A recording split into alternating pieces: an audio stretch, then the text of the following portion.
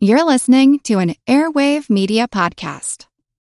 Mom deserves the best, and there's no better place to shop for Mother's Day than Whole Foods Market. They're your destination for unbeatable savings, from premium gifts to show-stopping flowers and irresistible desserts. Start by saving 33% with Prime on all body care and candles. Then get a 15-stem bunch of tulips for just $9.99 each with Prime. Round out Mom's menu with festive rosé, irresistible berry chantilly cake, and more special treats. Come celebrate Mother's Day at Whole Foods Market.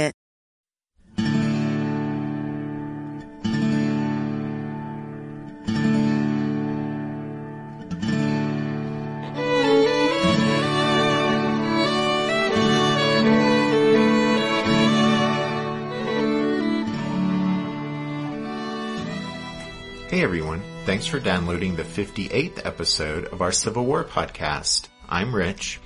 And I'm Tracy. Hello y'all. Welcome to the podcast. In the last episode, we looked at some of the fighting at Henry Hill, including how McDowell sent forward 2 federal artillery batteries commanded by Ricketts and Griffin. We also talked about how Stonewall Jackson got his famous nickname. And then we wrapped up the last episode with the capture of 2 of Griffin's guns by the Confederates, and we said that many people consider that action the turning point of the battle. Griffin's 2 howitzers that had taken up a position opposite the Confederate left flank had been overrun by Southern troops led by Extra Billy Smith, as well as some men of the 33rd Virginia. Private John Cassler of the 33rd Virginia recalled, quote, "Then came the command, 'Attention! Forward march! Charge bayonets! Double quick!' And away we went, sweeping everything before us, but the enemy broke and fled. We were soon in possession of the guns, killed nearly all the horses, and a great portion of the men were killed or wounded. And we were none too soon, for 1 minute more and the guns would have belched forth into our ranks, carrying death and destruction, and perhaps been able to have held their position. As it was, the guns were rendered useless. We were halted, and one of my company, Thomas Furlow, who belonged to the artillery in the Mexican War, threw down his musket and said, 'Boys, let's turn the guns on them.' That was the last sentence that ever passed his lips, for just then he was shot dead." End quote. As Private Cassler's account indicates, the Confederates had little time to celebrate their capture of the 2 guns before a Union counterattack by the 14th Brooklyn, led by Colonel A.M. Wood, recaptured the howitzers. But then, rather than stop there, Wood decided to keep the 14th Brooklyn moving forward. As the Federal soldiers charged the left end of the Confederate line, a Southern officer rode up to Stonewall Jackson and said, "General, the day is going against us." To that pessimistic report, Jackson replied, "If you think so, sir, you had better not say anything about it." Jackson then rode over to the 4th Virginia and 27th Virginia to prepare them to turn back the Federal charge. The Confederate cannon and infantry greeted the 14th Brooklyn with a storm of fire, and the Northerners broke and retreated back down the Manassas-Sedley Road.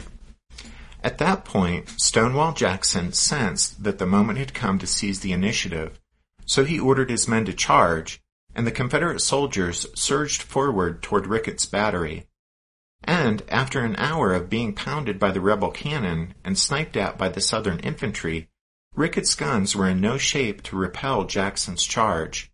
Several of the men in the Federal battery had been killed or wounded, including Captain Ricketts himself, who'd been struck in the leg, and most of the battery's horses were dead or dying, their bodies littering the ground around the battered guns. Jackson had told his men, "When you charge, yell like furies."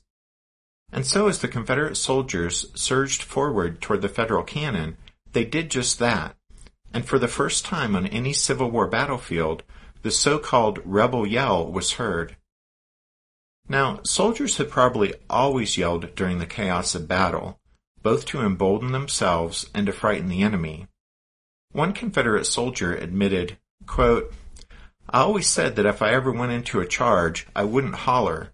But the very first time I fired off my gun, I hollered as loud as I could, and I hollered every breath until we stopped." End quote. So, like I said, soldiers have probably always yelled on battlefields throughout history. But during the Civil War, the fierce, wild battle cry of the Confederate soldiers became famous as the rebel yell. And yet, as famous as the rebel yell became, no one today is exactly sure just what it sounded like. We've already recommended a couple of historian Bell Irvin Wiley's books, and Wiley has said that the rebel yell possessed, quote, a mixture of fright, pent-up nervousness, exultation, hatred, and a pinch of pure deviltry, end quote. Well, that's no doubt true, but it appears there was actually no one standard rebel yell. It seems it varied depending on the men raising the cheer and on the region in which they were fighting. The most common yell appears to have been a quick succession of high-pitched yelps. Another variation was described as a peculiar ape-like grunt that rose gradually into a piercing howl. Then there also seems to have been a yell that some described as resembling an Indian war cry. But whatever it sounded like, the rebel yell rattled the nerves of more than one Yankee during the war. A Union soldier shuddered to recall, quote, that terrible scream and barbarous howling, end quote. Another Northerner admitted that when he heard the enemy yelling like banshees above the storm of battle, it, quote, made the hair stand up on my head, end quote. Well, but at any rate, the rebel yell was heard for the very first time here on the battlefield at Manassas, as Jackson's Virginians surged toward Ricketts Battery. The Federals managed to get off a round or two of canister, but then the hard-charging Confederates overran the battery and captured Ricketts' guns.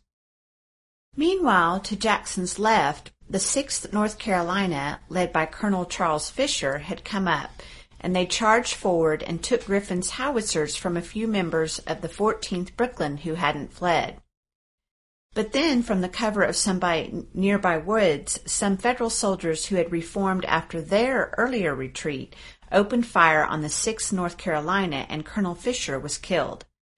The rebels also came under fire from a fresh Federal regiment just arriving on the field, the 1st Michigan.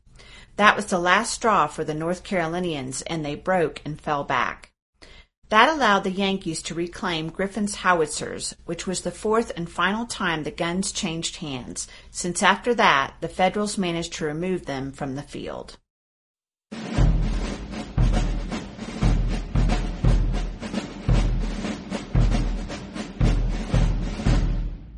Just as Griffin's 2 howitzers changed hands several times, the 6 rifled guns in Ricketts Battery, the guns Stonewall Jackson's men just overran, those cannon are also going to be much fought over. Over the next hour or so, they'll be claimed and recaptured and seized and reclaimed by both sides. In his book, A Single Grand Victory, The First Campaign and Battle of Manassas, Ethan Rayfuse says, quote, the fight for Captain Ricketts' battery was not over yet. McDowell still had plenty of men available and every intention of using them to recapture his lost battery on Henry Hill, to shove the Confederate defenders off the hill, and to complete his victory. The men of the 4th and 27th Virginia were equally determined to hold on to their position around Ricketts' guns and keep their hard-won prizes. End quote. Some of y'all may remember that Griffin had left 3 guns in position north of the Henry House under the command of Lieutenant Charles Hazlitt, while he, Griffin, had moved those 2 howitzers. Well, Hazlitt managed to retreat from Henry Hill with those other cannon, so they weren't captured by the Confederates like Ricketts' 6 guns. Right. So, with Ricketts' guns in enemy hands, a first fumbling effort to reclaim them was made by the 1st Michigan, but they were easily driven off by the 4th Virginia and 27th Virginia. But then a more determined effort was made by 2 regiments of Bay Staters, the 5th Massachusetts and the 11th Massachusetts. They formed up on the Manassas-Sudley Road and then started up the western slope of Henry Hill, determined to drive the Confederates away from the captured cannon. The Massachusetts men closed on Jackson's Virginians, fired several volleys at the rebels, and then rushed forward, driving off the enemy and reclaiming Ricketts' guns. Meanwhile, on the other side of Henry Hill, P.G.T. Beauregard had been trying to organize enough Confederate units for a decisive attack. While the 4th and 27th Virginia battled around Ricketts Battery, Beauregard finally advanced over the plateau in that direction with the 5th Virginia of Stonewall Jackson's brigade and the survivors of the Hampton Legion. But by the time Beauregard arrived on the scene, the guns had been reclaimed by the 2 Massachusetts regiments. Seeing this, the 5th Virginia and the Legion stopped their advance, delivered a punishing volley that caused the Yankees to waver, and then Beauregard shouted to his men to use the bayonet, and the rebels charged forward. Rather than face the cold steel of the onrushing Confederates, the Massachusetts men broke and routed back down Henry Hill to the Manassas Sedley Road. As they retreated, the Bay Staters did try to take Ricketts' guns with them, but with all of the battery's horses dead or dying, the attempt was futile. And so, for the second time, Ricketts' guns fell into Southern hands. It was also around this time that Confederate General Bernard Bee was mortally wounded. As we mentioned in the last episode, Bee had made his famous "Yonder stands Jackson like a stone wall" exclamation, and then he was personally leading the 4th Alabama toward the fighting around Ricketts' guns when he was shot in the abdomen. He died the next day.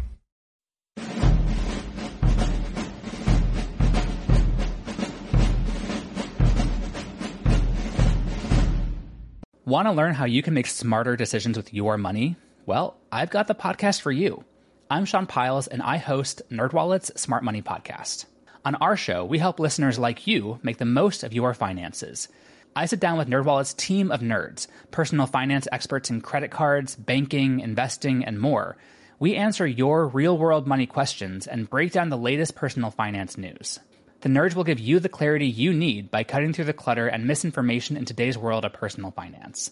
We don't promote get-rich-quick schemes or hype unrealistic side hustles. Instead, we offer practical knowledge that you can apply in your everyday life. You'll learn about strategies to help you build your wealth, invest wisely, shop for financial products, and plan for major life events.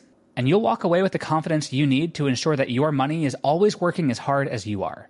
So turn to the nerds to answer your real-world money questions and get insights that can help you make the smartest financial decisions for your life. Listen to NerdWallet's Smart Money Podcast wherever you get your podcasts. Hey there, I'm Dylan Lewis, one of the hosts of Motley Fool Money. Each weekday on Motley Fool Money, we talk through the business news you need to know and the stories moving stocks on Wall Street. On weekends, we dive into the industries shaping tomorrow and host the experts, authors, and executives that understand them. Tune in for insights, a long-term perspective on investing, and of course, stock ideas. Plenty of them. To quote a listener, it pays to listen. Check us out and subscribe wherever you listen to podcasts. To understand the rest of the battle, it helps if you found a map of the battlefield and have been using it to follow the action. But even if you don't have a map in front of you, you can still picture the action in your mind's eye. Just picture the Manassas Sedley Road running north-south and the Warrenton Turnpike running east-west. Those two roads and the point where they intersect conveniently divides this section of the battlefield into 4 quadrants. In the upper right or northeast quadrant is the Matthews House and Matthews Hill. Moving clockwise, in the lower right or southeast quadrant is the Henry House and Henry Hill. Across the Manassas Sedley Road from Henry Hill in the lower left or southwest quadrant is Chin Ridge. And then in the upper left or northwest quadrant is Dogan Ridge. And you guys may remember that that's where Ricketts and Griffin's guns had originally deployed before McDowell ordered them forward to Henry Hill. But anyway, so basically, above the line of the Warrenton Turnpike, you have Dogan Ridge and Matthews Hill. Below the Warrenton Turnpike, you have Chin Ridge and Henry Hill. And running north-south between the ridges and hills is the Manassas Sedley Road. At this point in the battle, McDowell still had 2 full brigades available, those of Colonel William Tecumseh Sherman and Colonel Oliver Otis Howard, and he was determined to use those 5,000 men to full advantage. McDowell decided to send Sherman against Henry Hill while he sent Howard over to Chin Ridge. While Sherman maintained pressure on the Confederates defending Henry Hill, McDowell hoped that once Howard's brigade moved west and reached Chin Ridge, it would be in position to turn or attack the rebels' left flank. or if the Confederates weakened their line to meet that threat to their left, then Sherman could break through at Henry Hill. That seems to have been McDowell's plan, but the Union commander wasn't the only one to understand the importance of Chinn Ridge. Back at the Confederate headquarters at Portasea, Joseph E. Johnston had been sending forward reinforcements with orders to extend the Confederate line to the left, to the west. Johnston knew this would secure Stonewall Jackson's left flank on Henry Hill, and it also might give the Confederates the opportunity to turn the Federal right. Howard's brigade had just completed a 10-mile march to the scene of the action, and by the time they neared the battlefield, most of the Union soldiers were faltering badly in the brutal heat under the midday sun, so Howard would need some time to get his men into position to move on Chinn Ridge. But Sherman's men were well rested and ready to go, so once he received McDowell's orders to attack Henry Hill, Sherman deployed his brigade and set off. He put the 13th New York in front and positioned his other 3 regiments behind it. They were the 2nd Wisconsin, 79th New York, and then the 69th New York. As they approached Henry Hill, Sherman sent the 13th New York off to his left. In the vicinity of the Henry House, the New Yorkers spent the next half hour exchanging fire with the still defiant remnants of the Hampton Legion. To the right of the 13th New York, Sherman sent his remaining regiments, one by one, up the slope of the hill and into the fight. By the end of the Civil War, William Tecumseh Sherman will end up second only to Grant in the hierarchy of successful Union generals, but it was here during the Manassas campaign that Sherman had his first opportunity for field command, and during the battle, Sherman's brigade suffered more casualties than any other comparable Federal unit. Sherman's decision to commit his regiments to the attack one at a time was unfortunate, but he was far from the only officer on the field to handle his command poorly. Here in the first big fight of the war, both sides were handicapped by their officers' lack of practical experience in handling large formations of troops on a battlefield. Sherman's failings on this day could fairly be chalked up to inexperience, yet that doesn't change the fact that his poorly executed assaults on Henry Hill were paid for with the blood of his men.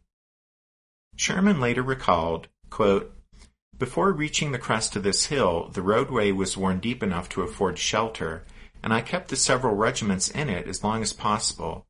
But when the Wisconsin 2nd was abreast of the enemy, I ordered it to leave the roadway by the left flank and to attack the enemy. This regiment ascended to the brow of the hill steadily, received the severe fire of the enemy, returned it with spirit, and advanced delivering its fire. This regiment was clothed in gray cloth, almost identical with that of the great bulk of the secession army, and when the regiment fell into confusion and retreated toward the road, there was a universal cry that they were being fired on by our own men. The regiment rallied again, passed the brow of the hill a second time, but was again repulsed in disorder. By this time the New York 79th had closed up, and in like manner it was ordered to cross the brow of the hill and drive the enemy from cover. It was impossible to get a good view of this ground. In it there was one battery of artillery, which poured an incessant fire upon our advancing columns, and the ground was very irregular, with small clusters of pines affording shelter, of which the enemy took good advantage. The fire of rifles and musketry was very severe. The 79th, headed by its colonel, charged across the hill, and for a short time the contest was severe. They rallied several times under fire, but finally broke and gained the cover of the hill. This left the field open to the New York 69th, Colonel Corcoran, who in his turn led his regiment over the crest, and had in full open view the ground so severely contested. The firing was very severe, and the whir of cannon, muskets, and rifles incessant. It was manifest the enemy was here in great force, far superior to us at that point. The 69th held the ground for some time, but finally fell back in disorder." End quote. Unlike the rest of Sherman's regiments, Colonel Corcoran's Irish 69th did not make their attack alone. They went up the slope of Henry Hill along with the 38th New York of Wilcox's brigade. This Federal assault pushed forward and drove off the Confederates, and so the Union soldiers yet again reclaimed the disabled guns of Ricketts Battery. At this point, McDowell rode up to the top of the hill and personally congratulated Corcoran and his Irishmen on their accomplishment. To McDowell, it must have seemed as if the Confederate defensive line on Henry Hill was teetering on the brink of collapse, so all that was needed to seal the victory was for Howard's brigade to deliver the knockout punch over to the west on Chin Ridge. But if McDowell in those moments had visions of victory dancing in his head, they were very quickly shattered, because just as the Federal soldiers on Henry Hill were consolidating their position around Ricketts' guns, Confederate reinforcements, 2 regiments from Philip St. George Cocke's brigade, arrived on the scene. The 8th Virginia and 18th Virginia had been stationed over at Lewis's and Ball's fords, but about 2 p.m. orders arrived from Beauregard and they marched for Henry Hill. No sooner had the 2 Virginia regiments arrived at the scene of the fighting than they furiously charged the Federals around Ricketts Battery, and the 38th New York and 69th New York broke and ran back down the hill to the Manassas-Sudley Road. Having driven off the Yankees, the 8th Virginia secured the area around the Henry House, while the 18th Virginia reclaimed Ricketts' guns. After that, finding that the Sudley Road was no longer a safe haven from Confederate fire, Sherman's and Wilcox's brigades abandoned the area altogether and began falling back to the north. As Sherman's and Wilcox's shaken volunteers streamed away from Henry Hill, Major George Sykes' battalion of regulars moved into position to cover their withdrawal. And with that, Ricketts' guns had changed hands for the last time. The fight for Henry Hill was over.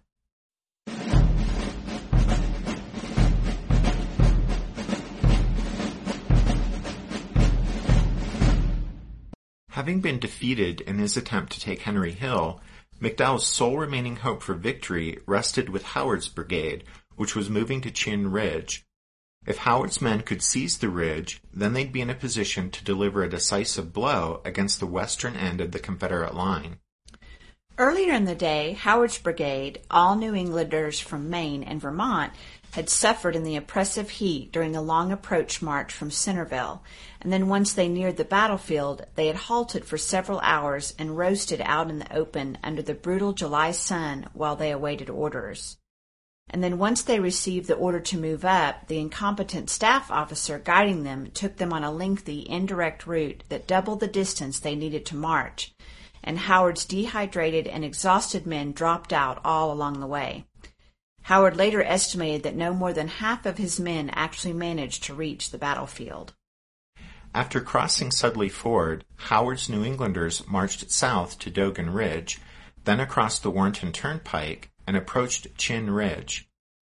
During this advance, Sergeant Urban Woodbury of the 2nd Vermont suffered a wound that cost him his right arm.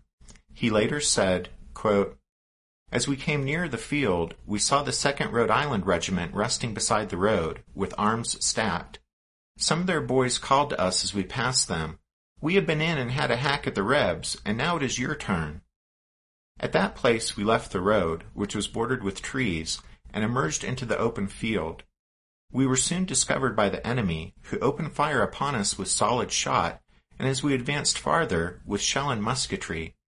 I did not see a man of our regiment leave the ranks, though there was some ducking of heads when a shot or shell came unusually near. We were the extreme right of our army. We went on to the field by the right flank, marching at quick time, but as we came under a hotter fire, our pace was quickened to the double quick. We soon began to descend the hill to the Warrenton Pike, beyond which the enemy who were firing upon us was situated. While marching at double quick down the slope at Trail Arms, at the head of my company, which was next to the color guard, I was hit in the right arm, near the shoulder, by a piece of shell, which passed across my breast and whirled around and fell to the ground. In the twinkling of an eye, I was transformed from an athlete to a pensioner." End quote. As they approached Chin Ridge, Howard deployed his men in 2 lines. In front were the 2nd Vermont and 4th Maine, and then the 3rd Maine and 5th Maine were in the second rank. Once that was settled, Howard ordered the first line forward to the crest of the ridge.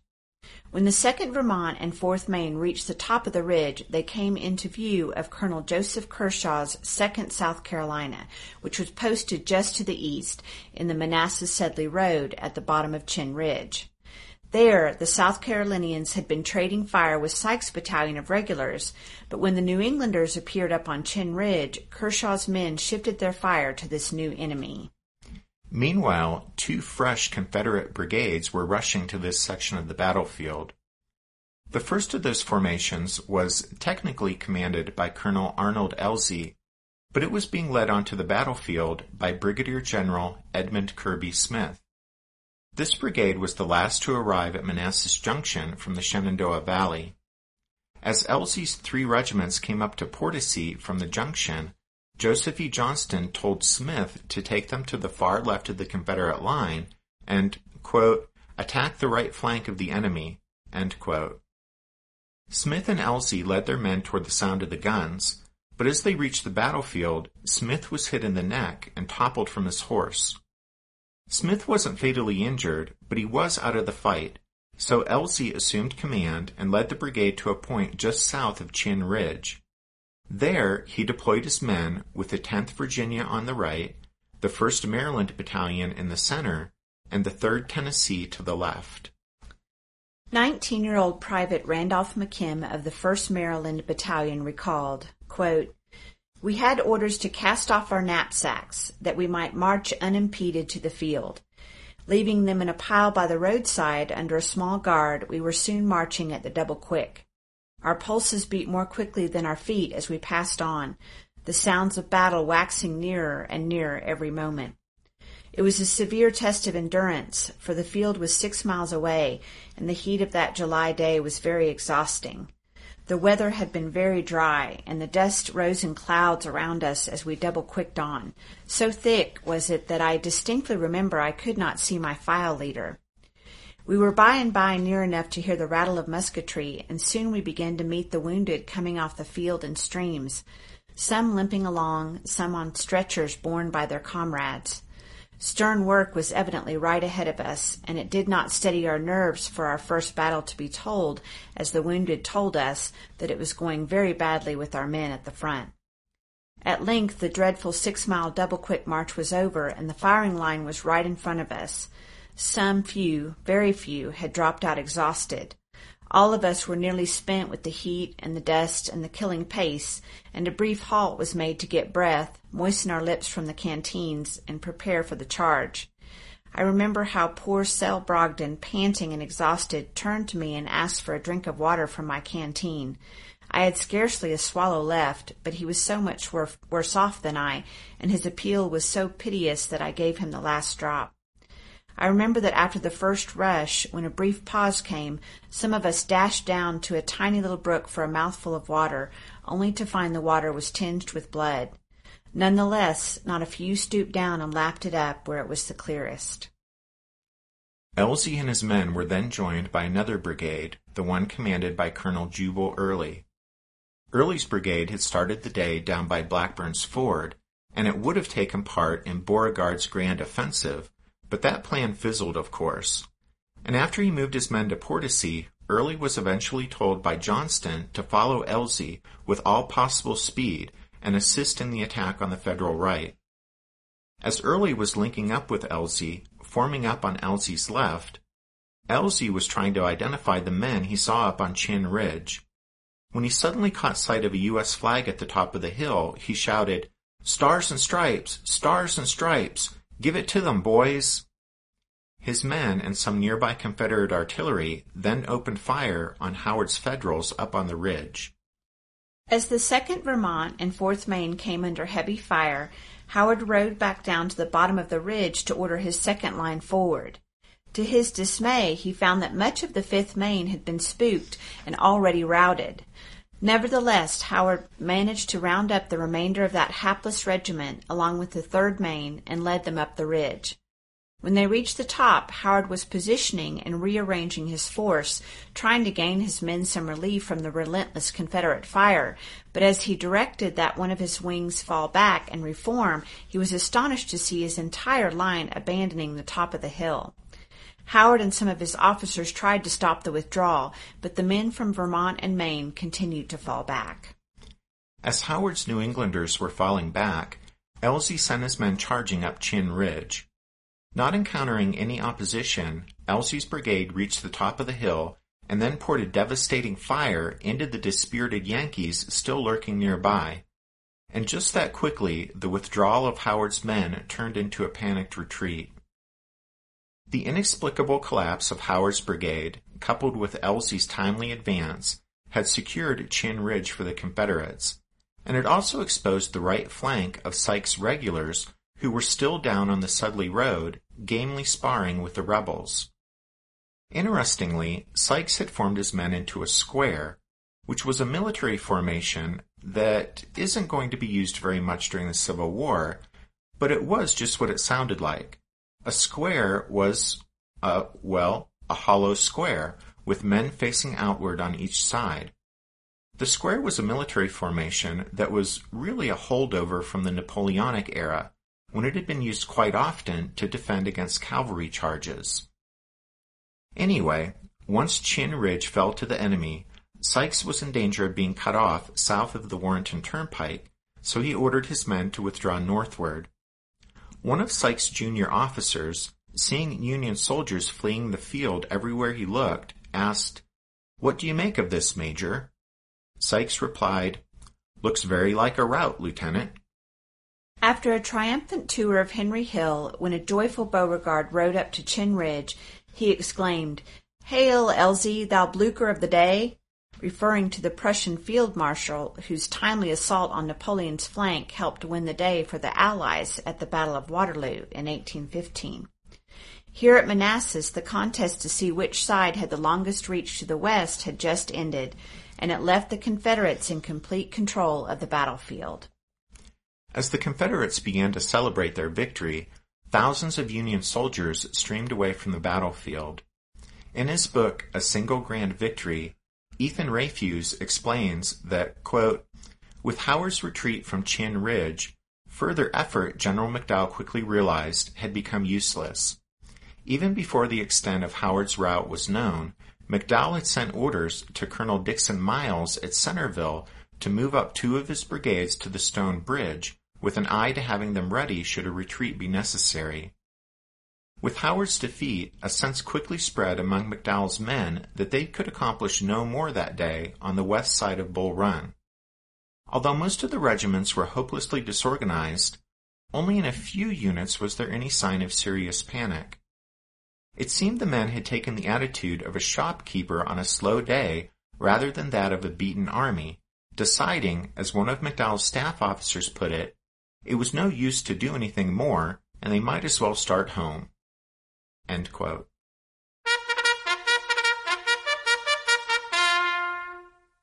That means it's time for this episode's book recommendation.